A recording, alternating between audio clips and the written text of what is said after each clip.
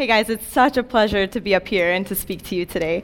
Right now we're in the season of Advent, which is one of my favorite times. My friends know that I talk about Advent a lot. We've been preparing for Advent for a while. It's kind of meta Advent, waiting for the waiting to start.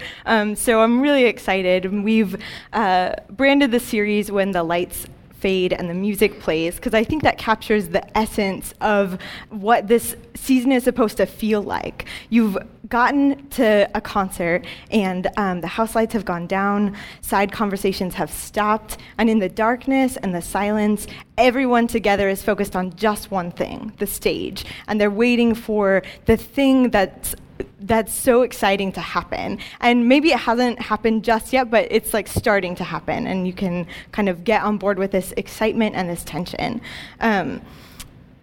In keeping with this motif, we've picked scriptures for our series from the songs that show up in Luke's narrative, in Luke's gospel. And it's hilarious because it just makes sense to me. No wonder all of this stuff is turned into children's pageants and musicals and stuff like that. It reads like this huge musical. Every few verses, someone's bursting into song. And no one thinks it's weird. It's like they all understand that that's the appropriate response when God breaks in and radically changes your life, that all you've got left is music to sing and praise. So one of my favorite but lesser-known characters in the story is Zechariah. He's the father of John the Baptist, who's Jesus' cousin. He's the prophet, living in the wilderness, crazy beard, prepare the way of the Lord, that guy.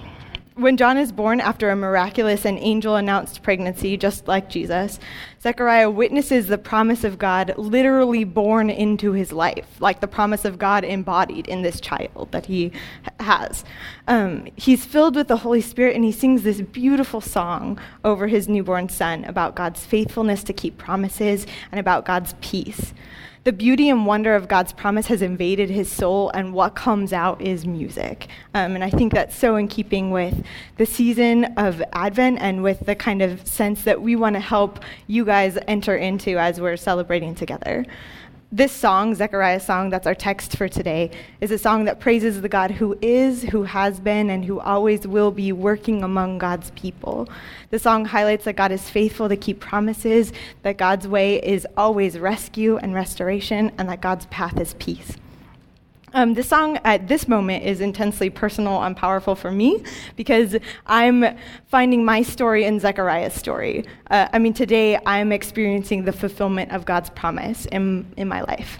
That's right, pancakes. The best, right? Thanks, Cafe, for providing those for me because it's like the ministry of God's promise in my life right now. Just kidding. It's actually getting to wear this rock star microphone. A little bit of NSYNC action going on. Just kidding. That's also not it. Just being up here and being able to talk to you today. Seriously, that's serious face.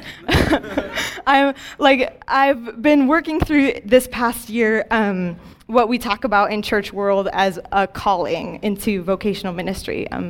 I guess once before I thought about going to seminary and stuff, but I was never serious about it. But this past year, things got serious. First, when my friend Jeff, who's a pastor, asked me to preach at his church earlier this spring, and then Jay asking me to co-teach summer study. And it was in the middle of teaching summer study, all those sessions at coffee shops with Jay, that I was stoked to pour my life energy into that project, more than anything else I was working on, that I realized that I'm finding myself living into who God has made me to be when I'm writing and preaching for this church community who I love so much. So that, working with this kind of stuff is where I'm experiencing Jesus' promise, where he says, I came that you may have life and have it to the full. So I'm so grateful to be here, to be surprisingly entrusted with this piece of God's story and our chance to talk today. So thanks for that. Thank you. Whoa, I feel so appreciated. But before we get back into the text of Zechariah's song, I want to fill you in on the backstory a little bit. This is all in Luke chapter 1, so if you would like to follow along in your Bibles, we'll be bouncing around starting in verse 5. That's where you first meet Zechariah. Zechariah is a Jewish priest, and his wife also is from a priestly family. She's descended from Aaron, who's Moses' brother, who was the first priest. So basically, their family is super duper priestly. In addition to being upright in the sight of God, observing all the Lord's commandments and regulations blamelessly, their lineage also ensures that their sons can be priests too, which is important to sort of carry on the family line and the family tradition.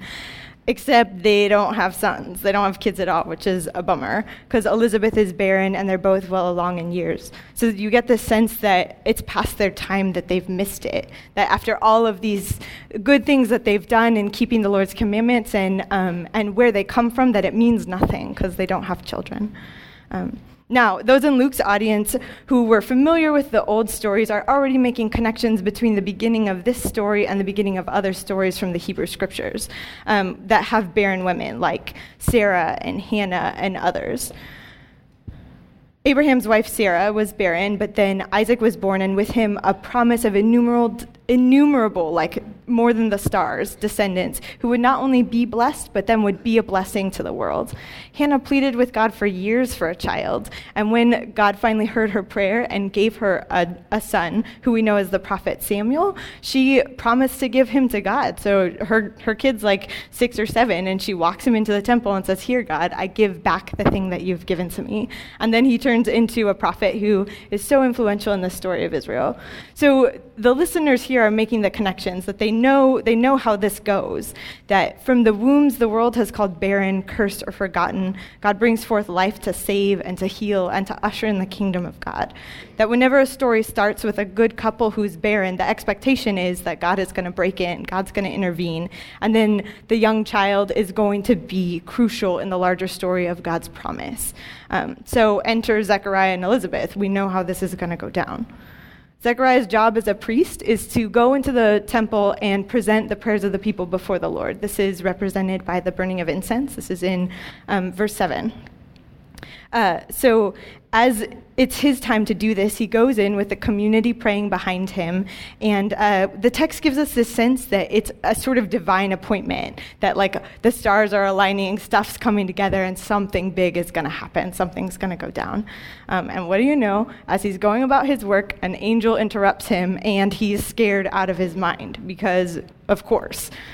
Listen to what the angel says, though.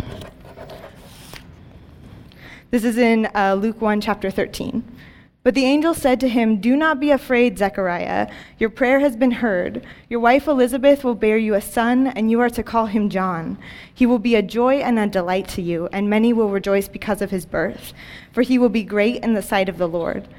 He is never to take wine or other fermented drink, and he will be filled with the Holy Spirit even before he is born.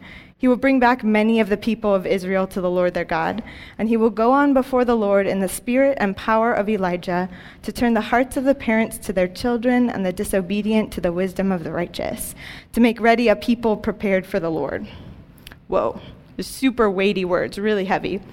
They sound a lot like words from the prophet Malachi. This is the last prophet that Israel's had, and it's been like 400 years since they've had a direct message from God, and they've heard from God in a prophet in this way. But listen to what Malachi says.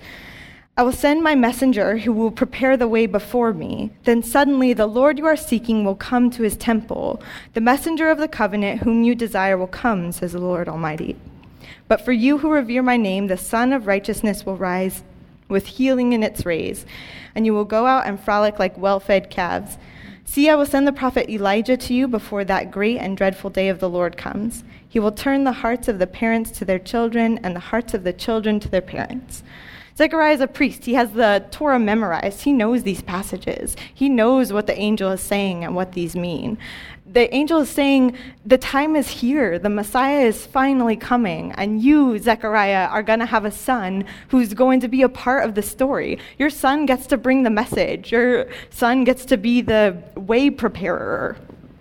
I just made that up. That's not a thing. But Zechariah's like, how can I be sure? I'm an old man and my wife's well along in years. Zechariah thinks he knows the end of his own story. He's convinced that he knows how his story is going to go. So he responds with skepticism to the very different story that's being offered by the angel. Basically, you don't know me, you don't know my life, the most sassy. And I totally get this response because it's what I would do.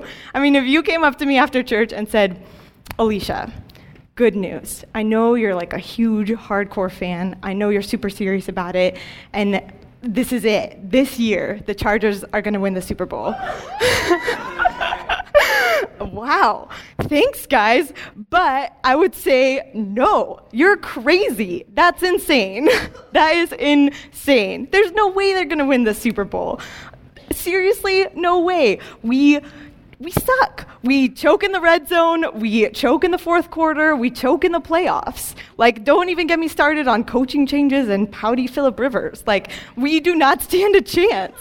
I mean, I love them. I have to root for them, and I have to say I believe in them because they're my team. But I don't actually believe in them. Like, they're not going to win the Super Bowl this year, and maybe not even in my lifetime. Let's be real. So if you came up to me and made this promise, like the San Diego Chargers have clinched the wild card spot, they're in and they're gonna win it, I promise, I would say, how can I be sure? And that would be the beginning of my questions, right? Like, I know it's not exactly the same, but I can relate to Zechariah here when he's unwilling to fully trust the promise being offered, the promise that his story could have a different ending than the one he'd settled for. But here's how the angel responds to Zechariah's skepticism and unwillingness to recognize the promise of God coming to fulfillment. This is in verse 19. The angel said to him, I am Gabriel. I stand in the presence of God. Dude, I just came from God. That's how you're sure. I am Gabriel. I stand in the presence of God, and I have been sent to speak to you and to tell you this good news. And now you will be silent and not able to speak until the day this happens, because you did not believe my words, which will come true at their appropriate time. Whoa. Yikes. The people are waiting outside for Zechariah to come out after doing his priest thing, to say a blessing over them and to send them home so that they know it's over, that the thing's done. But he comes out and he can't speak, and they're like, oh, something crazy must have happened in there. And they're basically left hanging, trying to figure out what this is, because Zechariah is silent until the day that he names his son. He's left with 9 months of silence to sort of wrap his head around this fantastic promise that's been given to him. And the day that he names his son, he scribbles on a tablet, the baby's name is John. And then immediately his mouth is opened, his tongue is loosed, and after 9 months of silence, this is what comes out of his mouth. Praise be to the Lord, the God of Israel, because he has come to his people and redeemed them. He has raised up a horn of salvation for us in the house of his servant David, as he said through his holy prophets of long ago. Salvation from our enemies and from the hand of all who hate us, to show mercy to our ancestors and to remember his holy covenant, the oath he swore to our father Abraham, to rescue us from the hand of our enemies and to enable us to serve him without fear, in holiness and righteousness before him all our days. And you, my child, will be called a prophet of the Most High, for you will go on before the Lord to prepare the way for him, to give his people the knowledge of salvation through the forgiveness of their sins, because of the tender mercy of our God, by which the rising sun will come to us from heaven, to shine on those living in darkness and in the shadow of death, to guide our feet in the path of peace. After being rendered silent because of his doubt, Zechariah is now the prophet who proclaims that the promise is coming, that the promise is being fulfilled. When he's able to speak, the first thing he does is praise God, and the second thing he does is bless his child. The first part is full of allusions to Hebrew scriptures. It sounds like echoes of the Psalms and the songs of the Hebrew people. And then the second part emphasizes that Jesus is the one that they're waiting for, and that John's the one who prepares the way. So in part 1, Zechariah's song begins with words of praise echoed throughout the psalm. Blessed be the Lord, praise to the Lord. It continues by pointing backward to God's long-awaited promises, his covenant with his people, given to ancestors in this oath sworn to Abraham. Whatever else is happening that day at the temple, whatever is going to happen with that baby's life, it's in line with God's covenant promises. Zechariah's song overflows with the feeling that the Lord God of Israel is not a distant God who's content to just form the world, set it in motion, and leave it alone. This is the God who comes, the God who intervenes, the God who makes a way for us, the God who raises up a Savior for us, who is not content to just let us go. And he emphasizes that the promises given long ago are the same today, that God is active among God's people here and now, and we know for sure because God has been active among God's people in the past and from the very beginning. Then in part 2 of the song, in this very tender and intimate moment, Zechariah prophesies over his newborn son, that John will prepare the way for the Lord. Zechariah sings a message of hope to a world in danger of losing hope. He says that John's going forward to prepare the way because of the tender mercy of our God. The rising sun will come to us from heaven to shine on those living in darkness and in the shadow of death, to guide our feet into the path of peace. Zechariah recognizes that God's promise with John's birth is the hope of salvation for everyone. All of us are living in darkness. All of us are living in the shadow of death. And that this birth is the hope of salvation for everyone, insiders and outsiders, rich and poor, Jews and Gentiles. Everyone gets invited. Before long, the day will come when his own son will prepare the way for God's son. And being a prophet of the Most High is not going to be easy. The rulers of the age are going to imprison him and behead him, and it's not an easy role to be called into. But on this day, when John's barely a week old, Zechariah is filled with hope for new life as he holds his son in his arms. As Zechariah waits for the unfolding of God's purposes in John, he looks ahead to the one who it's all for, the one whose name means God with us. And in the end, Zechariah's song is not simply a way to announce the birth of John the Baptist, but to again proclaim the promises of God are coming true, promises of salvation and of peace. And this message of peace is crucial for Luke's audience, and I think for us too. Luke's gospel uses the word peace more than any of the other 3 gospels combined. And it's this message that frames the beginning and the end and permeates throughout. Peace, peace, peace. It starts here that John is going to prepare the way for the Messiah to guide us into the path of peace, and then ends with the risen Christ standing among his followers saying, "Peace be with you." And you know that he means it because he has conquered the grave. By the time of Luke's gospel, the Romans have destroyed the Jerusalem temple, the same temple that Zechariah is going in and out of, right? And news about Jesus has begun to spread to beyond Palestine, to pockets of the Roman Empire. And in that context, no less than in the decades earlier, when Elizabeth and Mary are pregnant and preparing to give birth to these sons, the message of God's peace comes to a world more practiced in the art of war than of reconciliation. God's peace stands in striking contrast to this peace of their current age, called the Pax Romana, which just means Roman peace, which is a peace enforced through victory and the threat of physical force and of violence. Peace in the Hebrew context, shalom, means wholeness and healing and right relationship. Peace in this context is God's way of heaven breaking forth when the Messiah makes his appearance. And in between, God's peace is the gift granted to those who receive the message of God's kingdom coming now, that God's kingdom is near and that we can be a part of it. So how does Zechariah get here to this place where he can buy in, right? How does he move from, how can I be sure, to God's promises are coming true and the kingdom is near? I think the key is in his time of silence and solitude. Because on the surface, this silence feels like a punishment, like you didn't believe, so I'm going to punish you for your sassy skepticism. How can I be sure? More importantly, though, I think this silence is an opportunity. It's an opportunity to restore faith. It's an opportunity to reflect. It's an opportunity to draw close to God and to practice listening to God, because silence always involves the act of listening. Often I think we try to talk our way into understanding. Rather than sitting quietly with mystery and wonder, we try to fill in that space with words as we try to explain it all. We fill in the gaps with our theories and our comments and our explanations to try to make everything happen. I think we often use words to manage and control other people or to manage their understanding of things. Let me clarify that. Let me fix that. Let me make sure you understand where I'm coming from. And I think because we use words in these ways, that silence is really linked to trust. If we are silent, who will take control? God will take control, but only if we trust God.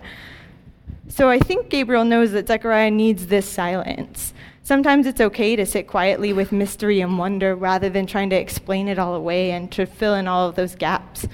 Zechariah needs the time in silence to trust that what God is promising is true. And his silence is an opportunity to receive a new story, other than the one that he had convinced himself was his only ending. Apparently it worked, because listen to the song that he sings after he has this time of silence. But here's the thing. I think he needed the time in silence in order to sing it with conviction, in order to truly worship fully. His silence is an invitation to shut up and watch and listen as God draws us into a new story until we, like Zechariah, can sing this song with conviction.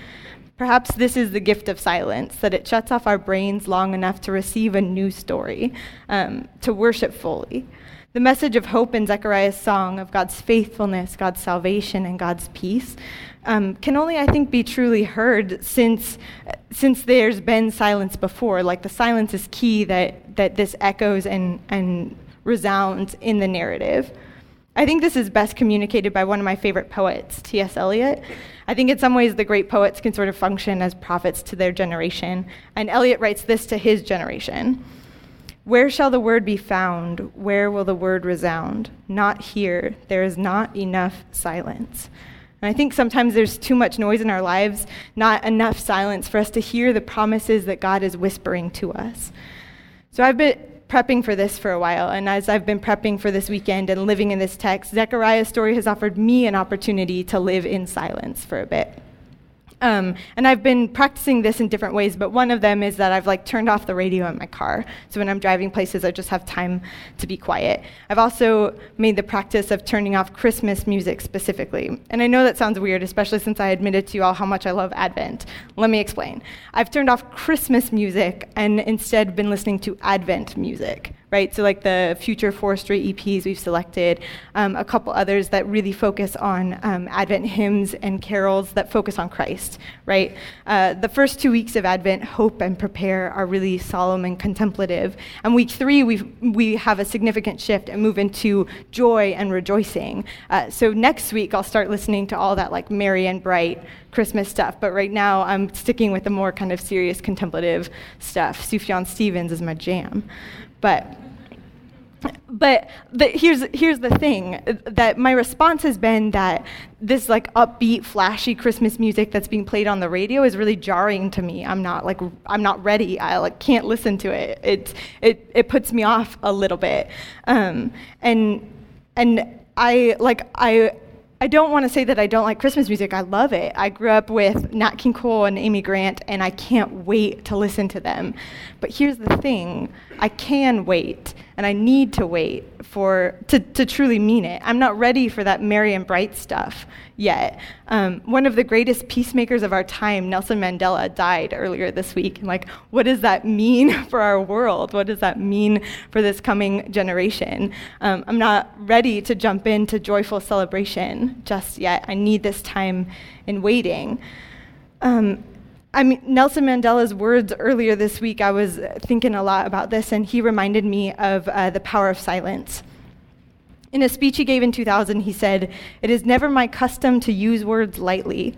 If 27 years in prison have done anything to us, it was to use the silence of solitude to make us understand how precious words are and how real speech is in its impact on the way people live and die." The writer of Ecclesiastes writes that there's a time to be silent and a time to speak. I think it's important to remember that silence isn't forever, and we don't engage in silence because words are bad. We engage in silence because it reminds us of the power of our words and of God's words. It's a discipline that teaches us something. So this week, I'd like to invite you into a period of silence, to engage in this discipline of silence, whatever that looks like for you. It could be turning off the music when you're driving, or it could be silencing the TV and spending that half hour just in sort of quiet reflection. Or one of the practices that I do sometimes when I want to practice silence is taking a couple hours on Sunday, the time before I'd come to church, and I just spend it in silence, and then make sure that the first things that I say are songs of praise. So breaking my silence with worship to God. Well, you don't have to do that, but whatever it looks like for you, I'd love for you to engage in this period of waiting and anticipation, and to engage in this discipline of silence, so that when the time comes to sing songs and hear words of celebration and rejoicing, that you can mean it, and mean it from the depths of your soul. So as we close, I'd like to invite the band back up. And as they lead us in worship, I'd also like us to participate in the sacrament of communion. This is the reminder that God has come to us, that God has fulfilled his promises, that the kingdom of God is near. This is our physical reminder that we can participate in the kingdom of God here and now. God has come to us and redeemed us, and God's promise has been born in our lives. So as a reminder this week that we're going to practice the discipline of silence and of quieting our lives to receive the promise of God, we're going to practice it together now. So would you please join me in a moment of silent prayer as we quiet our lives?